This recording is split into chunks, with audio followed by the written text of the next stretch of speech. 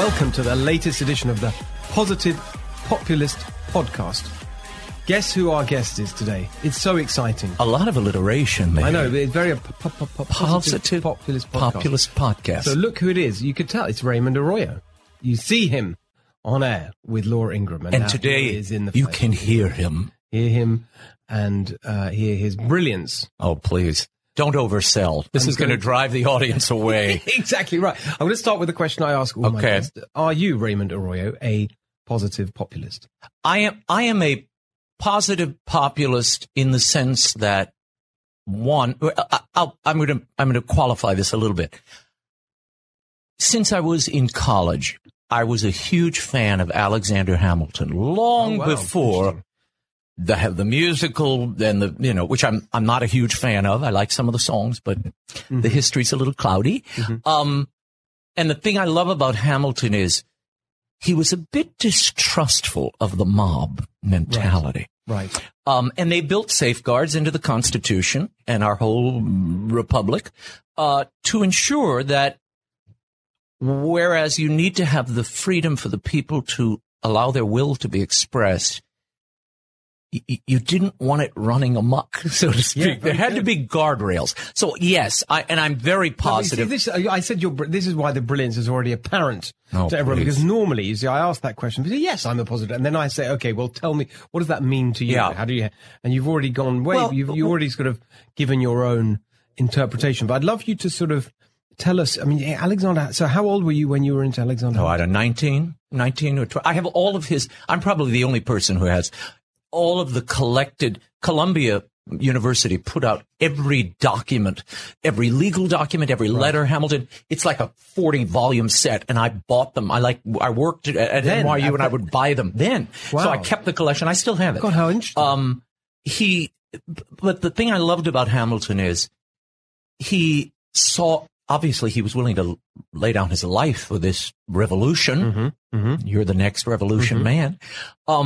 But he was also forward-looking enough to realize if we lost the moral center, which all the founding fathers are unanimous in this, that the Constitution was founded for what they called, not me, what they called a moral people. Now, I'll let others figure out what that means. Yes. But to my mind, it means you have a certain agreement about what it is we hold dear and the values and principles that are our own and worth protecting and dying for. I'm not sure today that there is that kind of unanimity of morality, spirit, mindset. That is what Hamilton worried about. Jay worried about it. Madison worried about it. And in the crafting of the Constitution, they built in safeguards. I like some of those safeguards. At the same time, for too long, in our recent political memory, the true voice of the people and their desire has been squashed by lousy leadership, people who ran on one thing and then governed a separate way. So in that respect, this populist uprising has the spirit of 1776 about it, and I like that. So you know who you're reminding me of right now? No. I'm not sure you'll take this as a compliment. Who knows? We'll find out. Someone I saw speak recently at the Iowa State Fair, one of the presidential candidates. Beto O'Rourke. Oh, no, thank you. I would never do that to you. His teeth are much better and hair a lot better than mine. I would never do that to you. Actually, Marianne Williamson. Because she, I knew, okay, he didn't take it as a compliment. But I'll tell you why, because she talked about a couple of things that struck a chord there. She was talking about this spiritual sense of what America's all about, which was, I think is very interesting. Okay, maybe a different sense of it, but not just policy and what I'm going to do on healthcare and whatever. She's something a bit deeper. Yes. And she also made that comparison, to 1776 and what that was all about and how this idea needs to be renewed and fought for. And I don't know, there's something about the way you were talking that we both have, I think we both, I'll tell you where I think there is convergence. Marianne Williamson does have a cultural take on politics, which is where I live. That's right. Culture is far more important than politics. Culture governs politics. It's way upstream. Politics is it's the bottom feeder of the culture. Right. It's at the very bottom. It's the last thing that's affected. Yes. So she's right in that sense. Where I would disagree with her is the foundational ethics, principles, and values, morality that the founding fathers were fighting for was very well defined, at times very rigidly defined in their era. Marianne is off on some tangent. You can go to some, a kibbutz, or you can go to a yogi, or you can go to the woods or commune with the tree in your backyard. It's all the same in her mind. I disagree with that. Okay. I think there is a hierarchy and a historically verifiable trajectory of what comes from a certain vision and what. Yes, it's intellectually rooted in a way that I think that you. But I don't want to talk about her. Christianity. I do think. Look, the Judeo-Christian vision for humanity gave birth to what we live in today in many ways, and its folly and its corruption. Yes. Okay, well, listen. Okay. I think we can agree. She's certainly interesting. I'm more interesting than the she's other fascinating. ones. I think like she's hilarious. But I want to go back to Raymond, age 19, with all that Hamilton interest. And I was just curious when you said that. Was that a moment when you started, or even before that, had you been interested in political ideas and all that? And where did it all come from? Where was your interest sparked? I'll tell you how that interest was sparked. My background is really in the theater. And when I went to NYU at this time, I was studying. That's quite young to be going there, isn't it? No, 18. I graduated and went at 19 that's right. to Yeah, college. no, fair enough. I was just thinking, because I took a year. Okay, go on. Yeah, so NYU. I'm at NYU. Yeah. Studying with Stella Adler, who was sort of the last of the theatrical giants. She was the woman who trained Marlon Brando. And so wait, you went to what were you studying? I was studying theater. I was an actor. Right. Studying theater. And at the same time, I was majoring in political science as well as journalism. And now I use all of my skills I deploy. That's such an interesting combination. Well, but the interest in Hamilton actually came from a theatrical understanding, because I happened to come across a biography of him. And here's a guy, he has an affair. He was caused a celeb. They tried to take him down over this very public, embarrassing affair. He was Washington's aide-de-camp during the Revolution, the first secretary of the economy, created the credit. That's what here. And so all of that I found fascinating. This conflicted character has the duel with Aaron Burr over his honor being besmirched by this guy who was a friend of his at one time. All of this, I was fascinated by his character and wanted to learn more. And as I dug in, there's some things in his political philosophy I deeply disagree with. But the fascination here was, how do you get these fractious colonies to come together? What unites them? Here we're back to that question again. And as we enter this next revolution, this populist revolution that you keep talking about, we need to figure out what unites us. Hamilton was very canny, and he stood back and said, well, they have different manners. They have very different lifestyles, these people. They don't even eat the same things. They don't dance the same way. What unites them? Debt.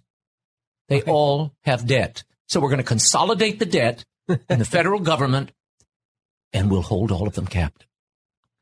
That was his innovation. The federal bank, the national bank.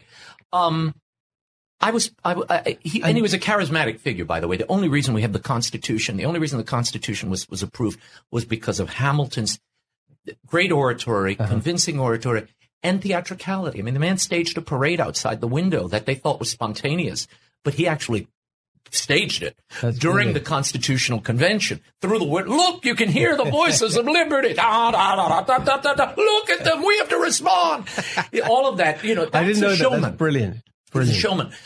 But he also made a lot of political enemies. He was hated and didn't know. He wasn't really at heart a politician, but a brilliant visionary and a man who was dead by 40.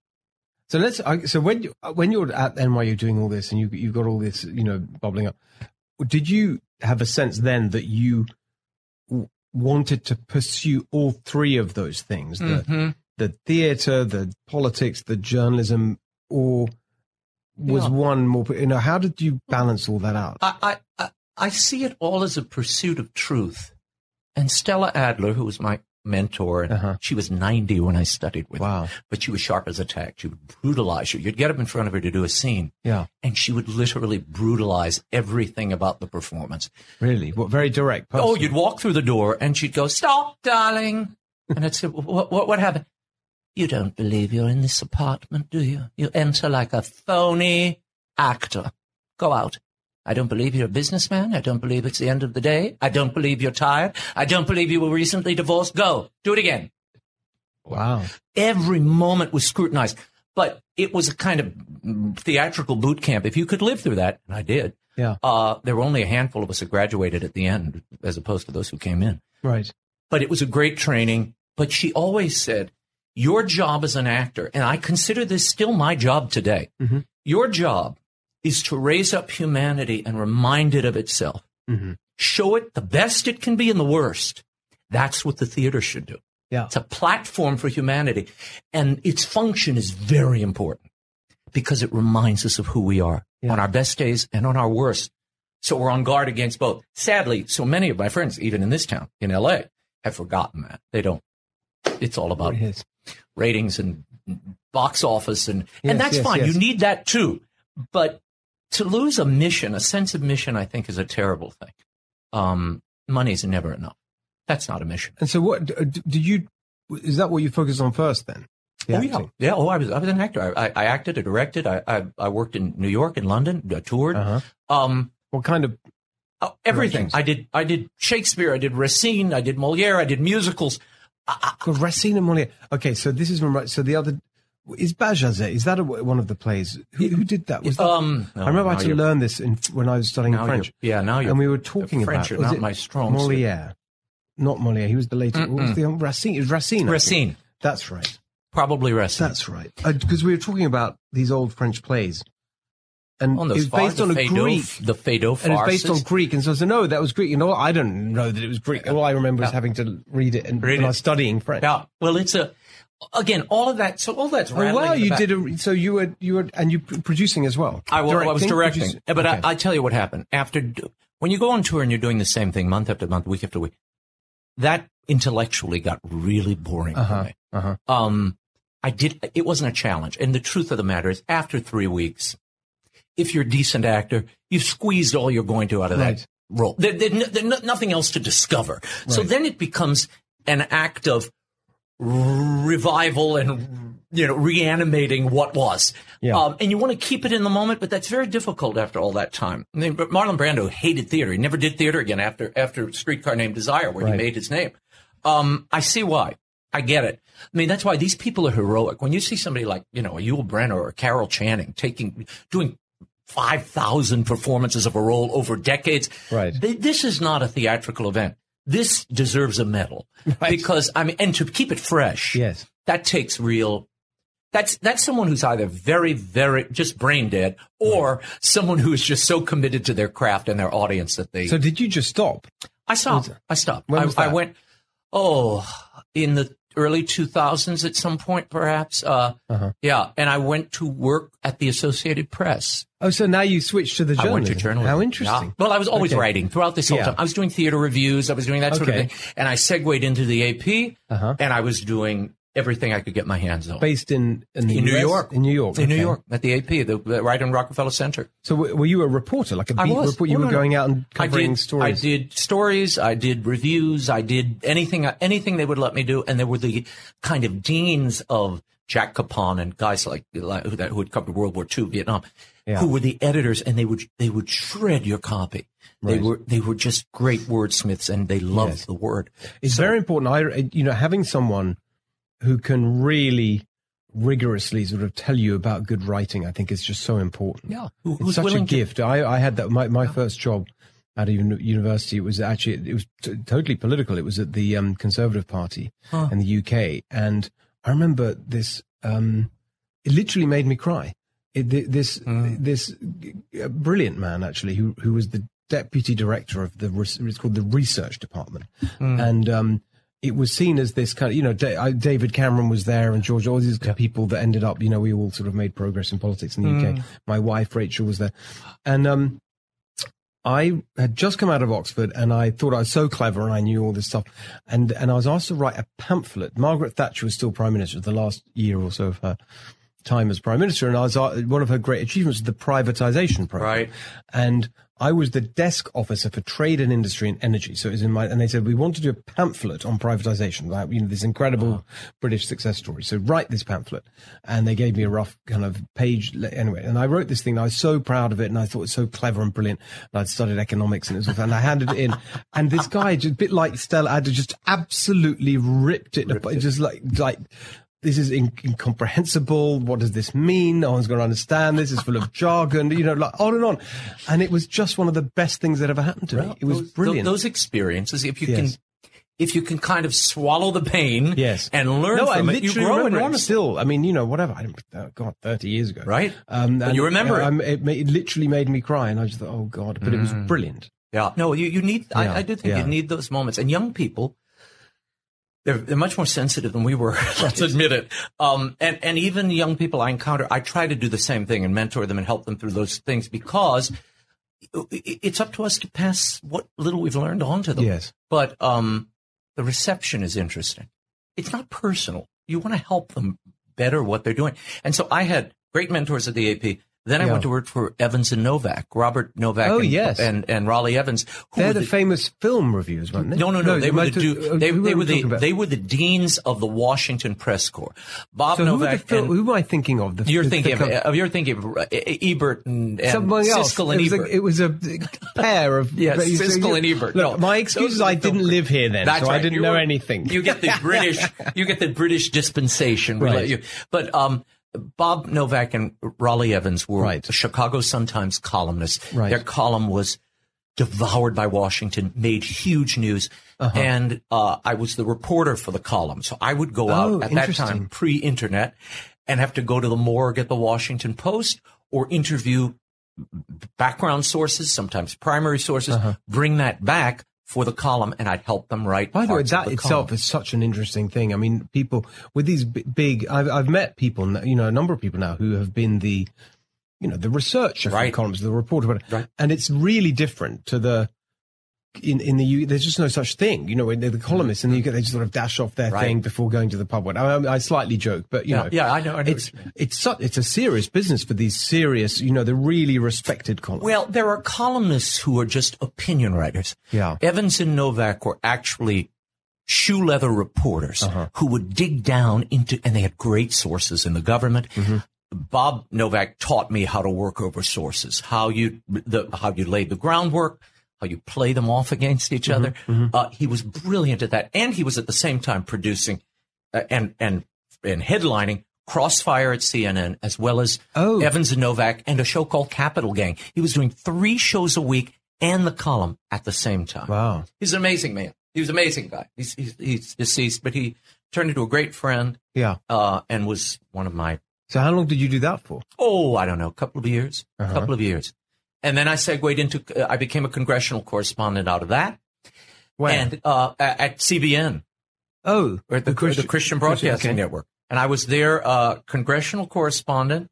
And then from there, I went to EWTN, where I still have a show. Yeah. And started that show, which is an international news magazine. I have directors, actors, the heads of state, politicians, presidents, and we get into everything from politics to culture to faith and kind of cover that whole space. And we have long conversations. Right. I mean, I can do a half hour with a guest, and we have the time to do it, which I love. No, that's exactly right. That's why this is such a pleasure to be able to do this. Yeah. A lot of the people listening will be familiar with you through your work with Laura. Right. On Fox News Channel. Correct. So tell us about that, how that connection happened. Laura and I did a book in 2005, a biography, and Laura had me on her radio show.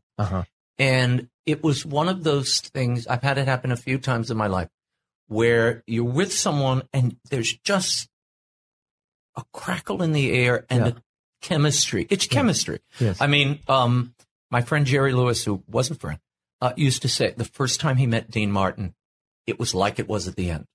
It was the same. There was something there that they just fit. and you bring something out of that person, and they bring something out of you that other pairings don't capture. Yeah. No, it's very interesting, that whole. Sorry, I'm just sort of interrupting the story, but the notion of creative partnerships like that and pairs is really interesting. And you know, I was reading something about Lennon and McCartney and that whole, you know, the importance of that, and how even when they really did do it on their own, they would never allow that to be presented corrupted as a single. So it's always the two of them, because they knew that really it was the bond. Even if in the end one of them did it. Yeah. And it comes from mutual respect, friendship, and ultimately you know this. You do this every day. It's a tightrope walk at times. You don't know where you're going. So you're trusting this other person will catch you if you fall and pick up the cue. And it usually happens. So with Laura, I was on the radio show after all the time. Oh, I see. Right. She would invite me back. My 10-minute interview with her about the book went on for 45 minutes. Right. We started talking about all kinds of things. Yeah. Then she invited me back on the show, and then I became a regular on her radio show. Right. And in 2007, maybe, years all smashed together in my head. I can never remember years. I'm so bad. I told you I stopped the theater in the 2000s. It wasn't. I stopped in 1994 or 3. It had to be in that area, which almost a decade earlier, because I was married in 94 and I was already out of the theater. Right. Okay. Anyway, I think it was 2007. Roger Ailes asked Laura and I to do a show. And we did it at 5 o'clock as a fill-in show on Fox. Right. I don't think I've ever told this story before. And it was called Just In. And it was, we had a great time. We did it for 3 weeks. They asked us to do the show. Laura had just adopted her first daughter. Yeah. And I was worried we wouldn't have the time for a daily show at 5 o'clock. She was still doing the radio show every day. And we told them no. We turned them down. Interesting. And then more than 10 years later, it circled back around, and they asked her to do the show, and she asked me if I would come along for the ride, and I did. So you're now there. I mean, we see you on screen. Yes. Twice a week, isn't it? Twice a week, sometimes more. Like this week, it'll be more because I'm out reporting, and But you're very much partners in putting it together, aren't you? Yes, I'm.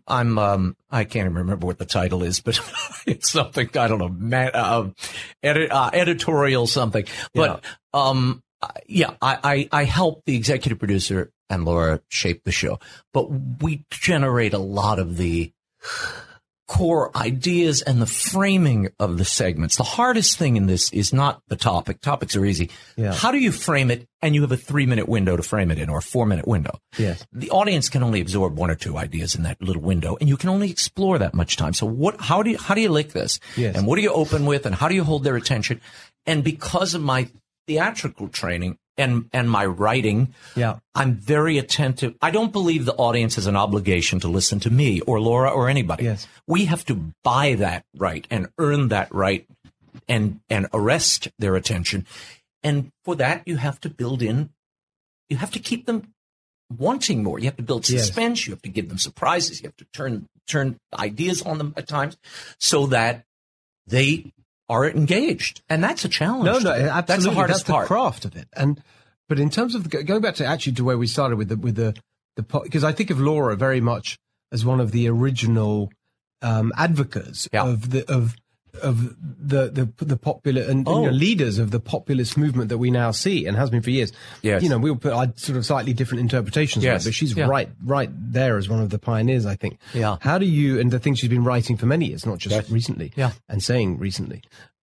Did you connect with that as well, or was it more the personal connection? Well, it was personal, but Laura's, you're right. You're quite right. Laura was way ahead of the curve on this populism thing. And look, it got her in some trouble as it got my bosses. Robert Novak got in a lot of trouble, too, with all of his conservative friends when he started sounding alarms about the Iraqi invasion and parting company with George Bush on what the outcome would be. I will tell you full disclosure from the very beginning, because I knew it would disrupt what is the cradle of Christianity, Iraq, the Chaldean population there. That is the last ancient living community of Christianity in the Middle East, we have disrupted it and destroyed it utterly.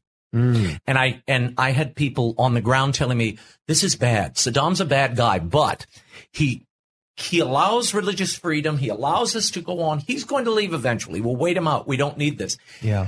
So that kind of informed my thinking, but that was a seismic moment, I think, among conservatives. It split the movement in many ways. The Novak.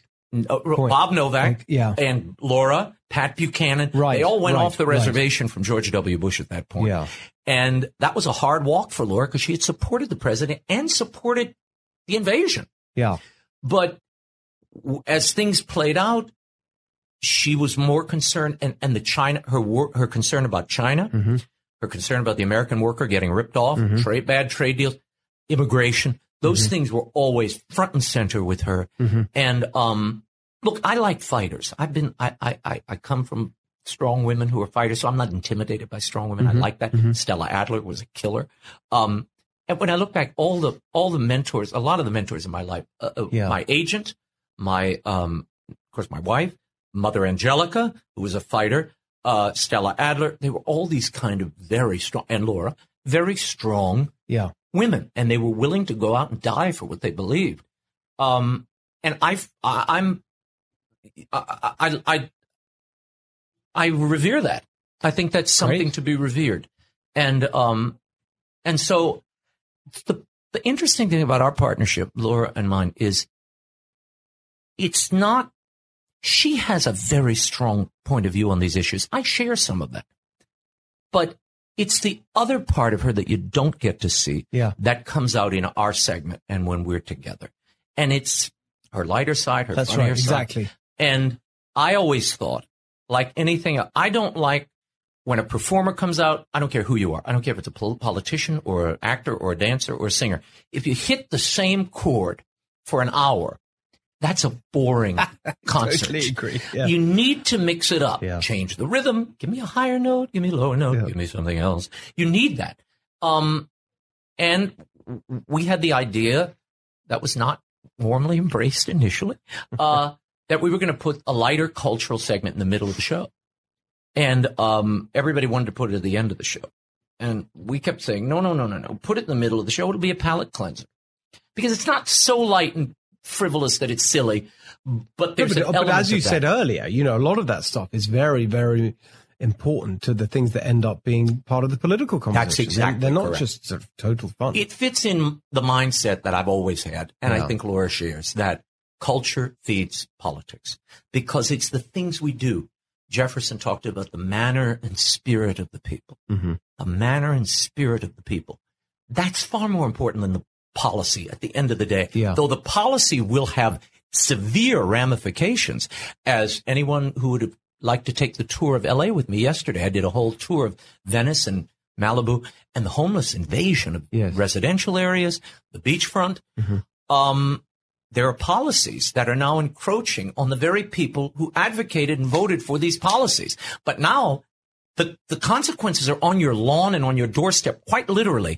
And we don't like those policies. Well, now it's a little late to figure that out. The best example being Cher with her sort of famous tweets about the disaster that her own people have made.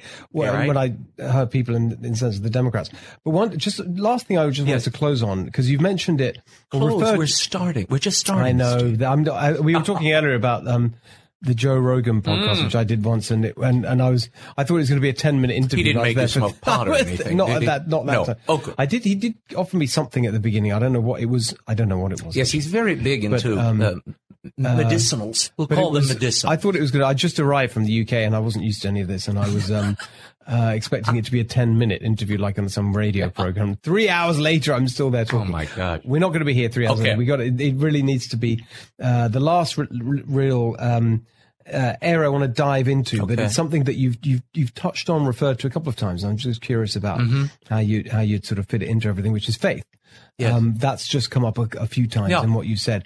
Just talk about that a little bit in terms of how that's informed your life and what you're doing now. Well, I believe that there are only a few things that truly motivate people, and it's what you believe, principally, and the people around you, the people you're willing to give your life for, the people that you're entrusted with during this little time we have. It seems to me, and look, and I'll be honest with you, there was a period, certainly I think anybody's life, where you kind of drift away and you look at it askance. I was raised, I was raised in a faith, I was raised Catholic. So this was not something foreign, but you take it for granted. That's something your parents gave you rather than something you fully embrace.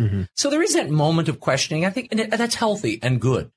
When you look at history, when you look at great art, the art I love, the music I love, much of it comes from deeply held belief, mostly religious belief, or a sense of something larger than yourself, whether it be patriotism or deep love. So I realized, not only for my own well-being, which is pretty important. I mean, we're all, as Mother Angelica, who was another great mentor, used to say, a nun, a very disabled nun, goes down to Alabama, builds the largest religious network in the world. She's got, hundreds of millions of viewers. She used to say, at the end of the day, we all drag our own carcasses to market. And that's correct. That's it. We drag our own carcasses to market at the end of the day. We're accountable for all this stuff we do here. Yeah. So that's important. And that wellspring of faith, and the more I read, the more I think of the founding fathers of this country, they did say this Constitution was meant for a moral people. And I often reflect on what that means today. When you do have religious faith ebbing, a unity of even a core basic American principles are up for grabs. What does that mean? And does this Constitution is it still operable with these people? So the faith is still very important. It's always the last thing to die and the first obituary written. Right. Everybody always says, "Oh, faith, it's over, it's over." And then, of course, one little flower crops up, and then the forest is there. And as you know, I was just talking to a friend here in Los Angeles the other week, and they were telling me about a new church that's growing up in LA, young millennials getting into faith in their own way. It's very, they're searching. They're searching. And it's just, but Christianity, not some, absolutely part of the, of the mainstream, but done in a particular way that suits them, the kinds of meetings and gatherings and so on. That the home churches, it's really interesting. Home churches, and I mean, Americans are by and large a faithful people. I mean, it's certainly got the largest per capita and percentage of people of faith of anywhere in the world. I mean, we are a faithful people, and I think that's a good thing and something that should be appreciated and nurtured. It's good for the republic and the community to have, even if you don't believe it. It's good that someone does. Yeah, because I think that's right. Because as my friend Richard John Newhouse, a great intellectual, political, visionary, and a man of faith, a priest, he used to say, politics is a functionary of culture, and culture is an outspring of morality, and morality finds its impetus in faith, religious faith. You need that to sustain the other, or it will crumble. So for all of that, I mean, there you are. Well, I think personal. It's important. I agree, and I think we're going to leave it there. You've been a very faithful guest, Raymond Arroyo. I really appreciate all those thoughts. Lots to think about. What an interesting life. Thank you. And just getting started. Just getting started, Steve Hilton. Thank you so much for being with us. Thank you. Hi, everybody. It's Brian Kilmeade. I want you to join me weekdays at 9 a.m. East as we break down the biggest stories of the day with some of the biggest newsmakers and, of course, what you think. Listen live or get the podcast now at BrianKilmeadShow.com.